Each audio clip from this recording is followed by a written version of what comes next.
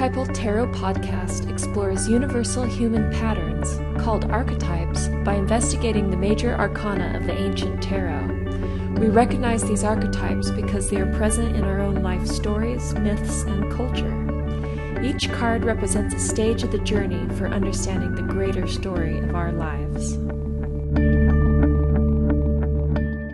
Welcome to the Archetypal Tarot podcast. I'm Sindera Quackenbush, a tarot consultant, and I'm here with Julian Javot. So today we'll be delving into the card number 5 of the major arcana of the tarot, the Hierophant. So we'll be exploring a lot of different archetypes with this today and some mythology, so I'm excited to explore this with you, Julian. Likewise. Let's get going. So just to take, at first glance, a look at the card, we have the Hierophant here. He's on a throne, which is kind of an image we're getting used to in the tarot in this first row. We have a lot of big archetypal figures, and that's why they're all on thrones. But he's in a different setting, and the pillars that are behind him represent this internal state of affairs, this institution of this religious setting. And, you know, we all look at the Hierophant and we recognize, oh, okay, I'm seeing the Pope here. He's got all of this regalia. He's got the 3-tiered crown. He's holding a staff. And he's got one hand raised with the sign of the benediction.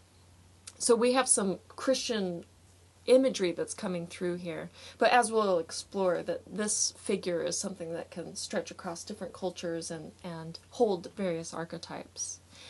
And this is also the first card in which we see other people in the card. Mm-hmm. Up to this point, we've only seen just one figure. And here in this card, we are seeing they're rather small, and they're on the bottom side of this card, and we don't even see their faces. We're seeing their backs, and they are facing the Hierophant. And below the Hierophant, we have a pair of crossed keys, and he's wearing a robe of red. And he looks quite severe. You know, he looks quite into his place.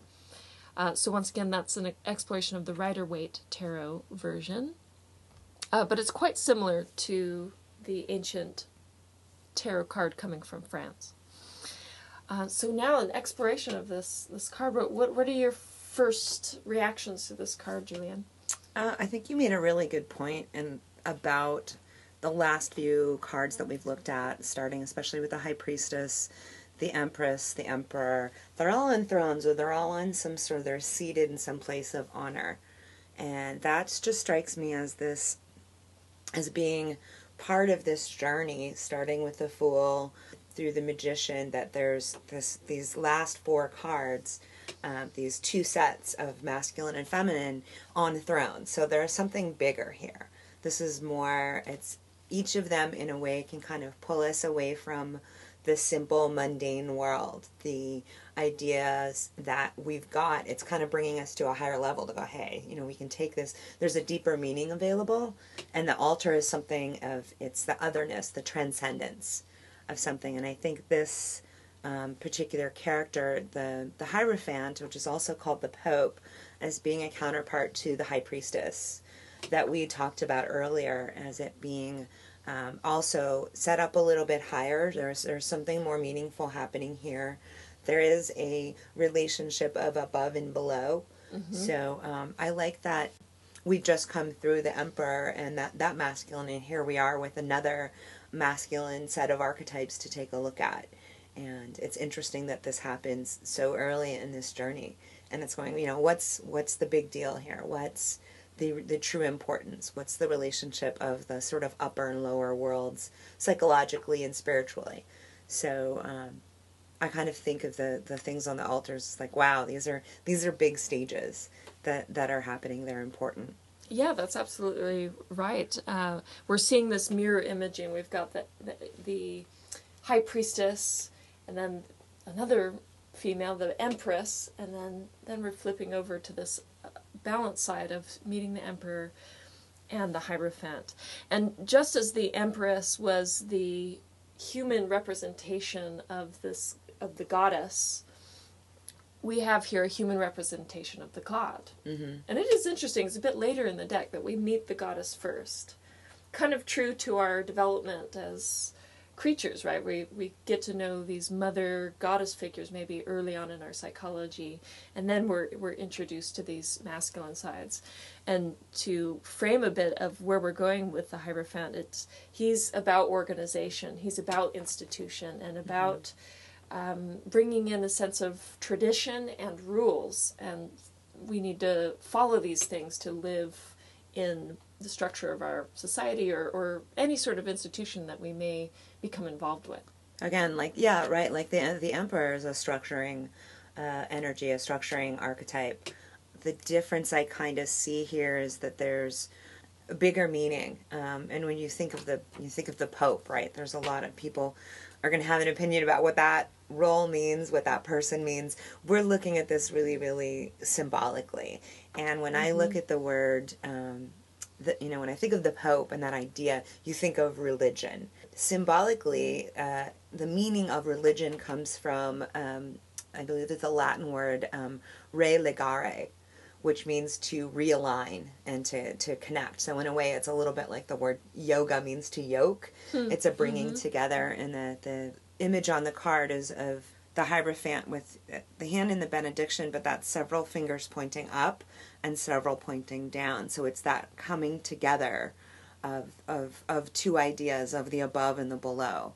If you look at it symbolically, it's not about religion necessarily as being dogmatic, but of a realigning and bringing things together again, and seeing the importance of what it is maybe for this the journey on the day-to-day basis, but what's the higher meaning of it? What's the transcendent? And then this character kind of represents the sort of the wisdom in seeing, both the duality that's present, but also the sort of realigning of the project. So to put this into the terms of how this journey is kind of coming along, we've left the Emperor, which is that father king character, and the Fool. Let's just say the Fool's our hero here, making this journey. They've gotten the nurturance of the mother. They've gotten some structuring energy and realized the importance of both nurturing and structure. And they're like, right, I'm on my way. But then there's going to be a moment of doubt of like, well, what if I fail? What if I lose? And the Fool comes running into the temple, or to the symbolic wise man, which is also part of this, the Hierophant, going, well, what if I fail? What if happens? And the idea is that this wise person, this masculine wisdom carrier, says, to look deeper at what's going on. What will you really lose if you fail? What is failure? Do you actually lose anything? And I think that's a really important part of the journey, because it's something that it's a fear that we will hold, but we don't necessarily look at. Or we look at it in a way of like, oh no, I wouldn't want that to happen. Forget it. I'll put that out of my mind. The Hierophant is asking us to look at that. To go, what will you? What is the true? What is the bigger wisdom? If you go through this process, let's just say, of writing a book, and it isn't the success that you set it out to be exactly, what have you gained and what have you really lost? So I think this is a good point in the journey to go to a wise person, or find that wise person inside you, and ask those questions. They can be scary, but they're way less scary once you've asked them and once you've really, really looked at them. Oh, that's nice. So what you're recommending here is, so maybe if this card came up in a reading, or maybe even if you were searching for that guidance, you could pull this image out, or any other kind of image that holds that strong projection of wise man, and you can enter into an active imagination or a dialogue with this figure that you actually hold inside, and draw out this wisdom. Certainly, and I'll just mention this really quickly, since I know a lot of our listeners are using these podcasts as information for their own lives and to apply to whatever it is that they're working on. This archetype and this symbols on the cards, the two columns that you see pretty ubiquitously in the images, there's the idea of what's the wise thing to do. It's the bringing together of two things. There's an exercise that I work with my clients just really quickly is draw a line down a page, and on the one side, write down all the ways that you could handle it badly, and then on the other side of the page, write down all the ways that you can handle it in a wise way, whatever your question is. And that again is it's like the benediction of the three fingers up and the fingers down. It's the bringing together of both and honoring the fact that, like, you know how you can mess something up, you know how you could handle it badly, and then creating a space to look at, well, here, how could I handle this in a wise way? And that's, again, internalizing this archetype, and working with it in a way that can be helpful to you. It's that the true meaning of religion is to bring it together and to realign. So that can be I think is a good exercise for this particular stage, that this archetype represents, this card is about. What a wonderful way to bring the guide in and to you've got the foolish wisdom there, which is being able to, I could even see throwing in some, imaginative ways to mess things up. That would be quite fun. Just get those ghosts out of the closet, and then once you do that, then you're able to focus on these, okay, so how can I hold this in the best way possible? Absolutely. And so you didn't think of the Pope there, did you? You didn't think of some sort of crusty sort of character. There's a lot more, I think, to this card. When I first sort of thought about it, I was like, oh, the Pope. But as I really started looking at it archetypally, and it's related to the wise man and the priest, the shaman, the guru, the messiah, the guide. They're all, I think, pretty inherently related to this particular card. Yeah, definitely what we're looking for, and what's important with this kind of figure is that we need a strong projection holder. We need a figure that can hold our biggest projections about, okay, who is really, truly supreme and wise and all-knowing, or the closest I'm going to get in human form, right? So we need people that hold that. And this may be, and also listening to what you felt there with this card, your first reaction is important as well, because this shows a good way of how the cards, especially the classic cards, may seem to be kind of dated, or we might go, gosh, I feel like it's bringing up all the reactions I have to religion in general, or so forth. And so I think that's an important point, to find who is this image holder for you? Who is it that's wise to you, and what do they look like? Maybe if you're like to draw, you don't have to be an artist, but you could draw it, or you could find an image in a magazine, and helping to infuse that image on the inside and make it grow. Absolutely, and I think it's an important stage of the journey that, I think the last two characters were really relatable, right? The mother and the father, the king and the queen, really, really relatable. We kind of get to this one, and it's a little easier to get lost and to maybe not connect to what it is. And I think one of the reasons is it's the shadow of these archetypes have been really, really damaging and very visible to us, the dogmatic. And so to get into the shadow of these archetypes, it's that abuse of the role, it's the abuse of power, it's any religious or spiritual or any leader that says that they've got the whole truth and that everybody who comes to them has to fit within that truth. It reminds me of there's a myth of called Procrustes, where basically Procrustes lived in the mountains in Greece, and he would invite weary travelers into his home, and he would clean them up and feed them and give them a place to sleep. But when they went to go lie down in the bed, if they didn't fit into the bed, he would either stretch them to fit it or chop part of them off in order to fit that bed. Until one day Theseus came through the mountains and was invited in, and then when Procrustes went to try to cut him to fit the bed, Theseus killed him.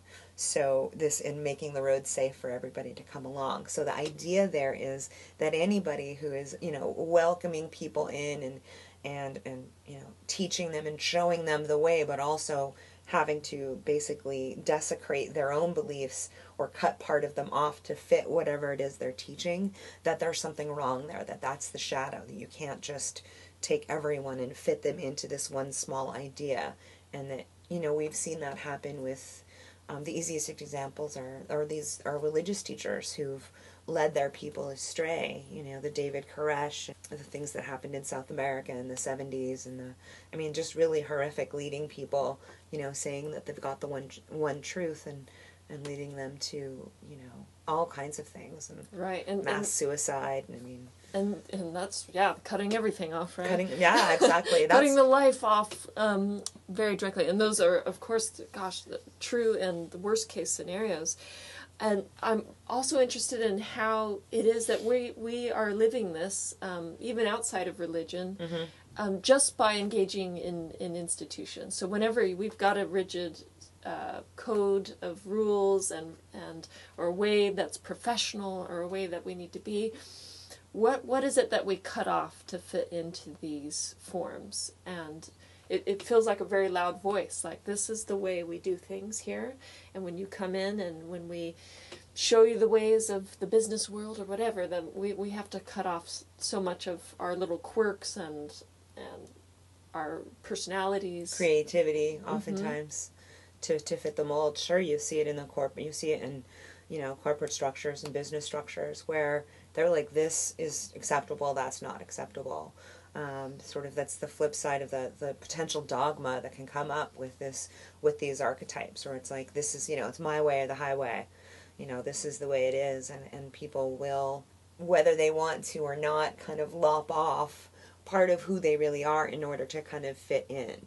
And I think that's the danger of this card is and what it can be good for as a stage is to kind of take a look at what is the overarching structure I'm trying to put myself in, and can I maintain my sense of self, and the sense of self in the highest order is that quintessence, is that essence of the self, and can I maintain that within the structures that are here, or do I just need to be aware, am I going to be selling myself out with it, and you know, finding the wise person within, or an actual wise person to.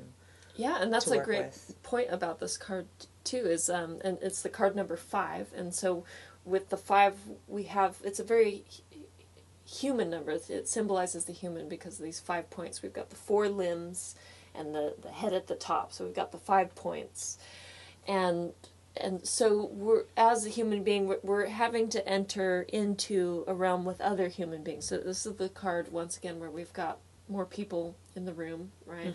And so what is the reason we have these rules and regulations, right? And the reason we have to learn them before we break them is because we live in a world with other people, right? And so we're like, okay, well, we all have to agree on some certain things to make everything work and run. And so what are those codes? And so, yes, it's such an essential, like, necessary evil sort of thing. It's such a difficult element, like having to create rules. It's such a, I could feel the fool as the hero coming into this for the first time and really kind of being a little like, what? I'm in the room with all these other people. What about my bliss and my journey? And you know, what, I gotta abide by these rules now? You know, it must feel very jarring, and yet it's an essential step of the road for him to learn what are the ways that people have lived and are living. I think that's a really, really good point, especially in terms of it being it's relationship. In all of these archetypes, what are they in relationship with, and how is that archetype in relationship reacting and coming upon rules for anything makes one look at, I'm not the only one in the room here, and I think in terms of an organization and a leader, and having a wise person as a leader is always understanding what is serving, what are those rules and rituals and ideas, what are those traditions serving, and that's, traditions can they can keep a nice little throughput, like family traditions and things like that. They can have a throughput of connection back and forth through time, and this is the way grandmother did this or grandfather did this, and it can be important, but it also brings up the point that we can question them, and how can we keep the idea, the spirit of something, and not have to do the same thing over and over. And so. You know what's interesting, as you talk about this, the film that comes to mind to me is the Dead Poets Society with Robin Williams. Remember in the beginning, there's a big ceremony welcoming the new students, I believe, and that they're walking down with these big poles, banners that say tradition and rule. You know, they don't say rules, but I remember the word tradition in there, and it's this really wonderful upscale sort of school that's been following a way of doing things for a long time. And I think a big exploration in that film was like, why should we read these white dead guys? But they find a lot of meaning in there. If they're beautiful, and yet they're kind of busting out and wanting to create a new way of learning. That's what Robin Williams as the teacher does, right? Absolutely, yeah. He's a lover and a rebel and a teacher. But what he was trying to bring, I think, to the students in the film is the heart. You know, what the archetype of the lover, like the eros, the moving out, and the appreciation of things. And he's, a wise man in and of himself. And that is, I think it's a good card to kind of, this card and that movie there's a relationship in there of what traditions are important. And he brought his own sort of underground tradition in the movie. They belonged to what was called the Dead Poets Society, and it was this underground tradition that had been, basically had died out when he left the school, but when he came back to teach, he brought it back. And that's a really important kind of thing to look at. And so the relationship of the Hierophant and tradition and this being part of the journey is that looking at things again, not to just sort of toss things aside, but to kind of like, how does this fit into the larger conversation of the world? And also what's, looking again at wisdom and finding and following that wisdom. And so we have, the priest and the shaman, the guru and the guide, and looking at that. You also mentioned the numerology, the 5. I think of the 5 senses too. And that, again, is very, very human. And so this stage of the journey is bringing things together and seeking wisdom. And in the same way that we talked about the priestess too. This is the sort of masculine version of that. And we talked about the shadow. Did we... Oh, we haven't... Should we talk about films and the way we've seen this in the culture? Yeah, sure. We're heading in that direction. We did mention the real-life example of David Koresh and the Branch Davidians and things like that. And when I was looking around for, who are our big, sort of shadow characters, I thought about, any sort of preacher, man or woman, who's really just set themselves up to be the voice of God. They're the Messiah, they've got the way, and only their way, and they've set up rigid rules. So anybody out in the culture that we see doing that, we would see as sort of the shadow Hierophant. And in films, I came up with some interesting ones. Paul Dano, who's a young actor in There Will Be Blood. It's kind of, he's very, very vehement and fiery, and, he kind of preaches that his is the only way, and this is the way. That was an interesting character. Also, Tom Cruise in the film Magnolia. It's from 1999. Interesting character. So worship the cock. Oh no, we have to have an explicit rating on our podcast. But anyway, he is essentially this guru. I just broke a big institutional rule. Oh, Zendara. All right. So if you see this film, you'll notice that Tom Cruise is really proselytizing this very sort of masculine, here's how to get a woman, and he is very much this character, this sort of guru guide, pretty much in the shadow, really arrogant, where basically his own ego has taken over any connection to anything transcendent. So that was an amusing one. I'll also mention, it's a really old movie, but it's very, very good. It's called The Night of the Hunter.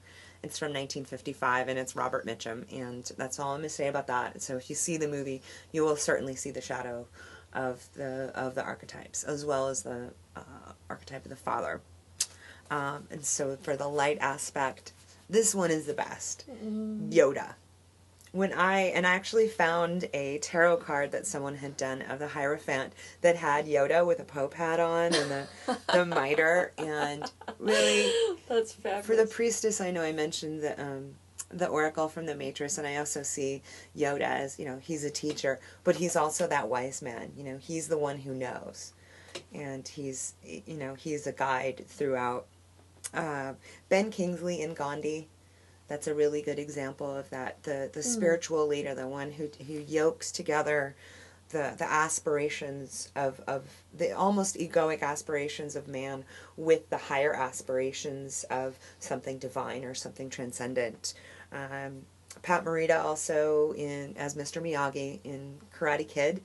And Lawrence Fishburne himself, as Morpheus in The Matrix, is very much the priest and the wise man. So if you're out there looking for examples in our culture, I think those are some pretty good ones. And on my website at archetypist.com, I'll post a little list of all the ones that I've seen out there. And if anyone wants to comment on it or recommend ones that they find, that would be great too. All right, so Julianne, maybe to wrap up, the main points of the Pope card, the Hierophant.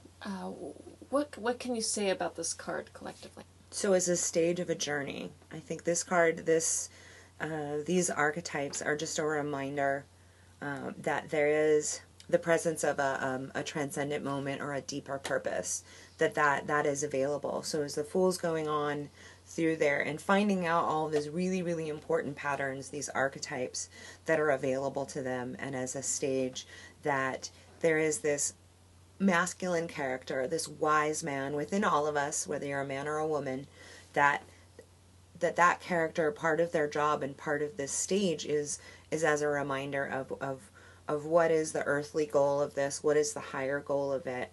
Also, too, what are the good traditions? What are the good disciplines that can be present for us to support us on our journey? And that the wisdom is always present.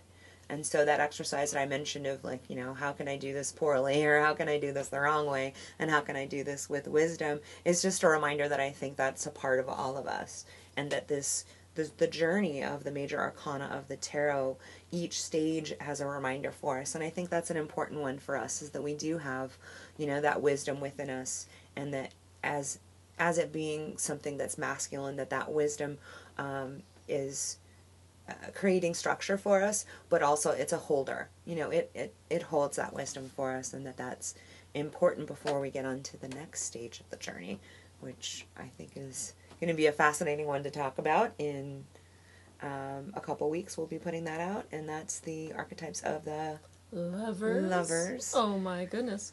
Yes, going from the Pope to the lovers, that's quite a fun shift. It's almost as if after all those rules and learning the institution and all this wisdom, let's go out and get laid. This is our NC-17 podcast this time.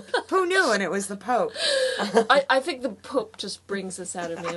What can I do? Thank you so much for sharing your wisdom with us, Julianne. Likewise, Sindera, this is always some fun. And so if you want more information about what we do, we will be doing a podcast a little bit more about our particular practices, so look for that one coming soon. But Sindera's website is www.tarotdreamstone.com. And mine is archetypist.com. That's ARCHETYPIST.com. And if you have any comments or questions for us, please share them. Send an email to atpodcast@archetypist.com. Thanks a lot for listening. Thank you for joining us for the Archetypal Tarot Podcast. For more information on Sindera's work, please visit her website, tarotdreamstone.com. For more information on archetype consulting, visit archetypist.com. That's ARCHETYPIST.com. Thanks for listening.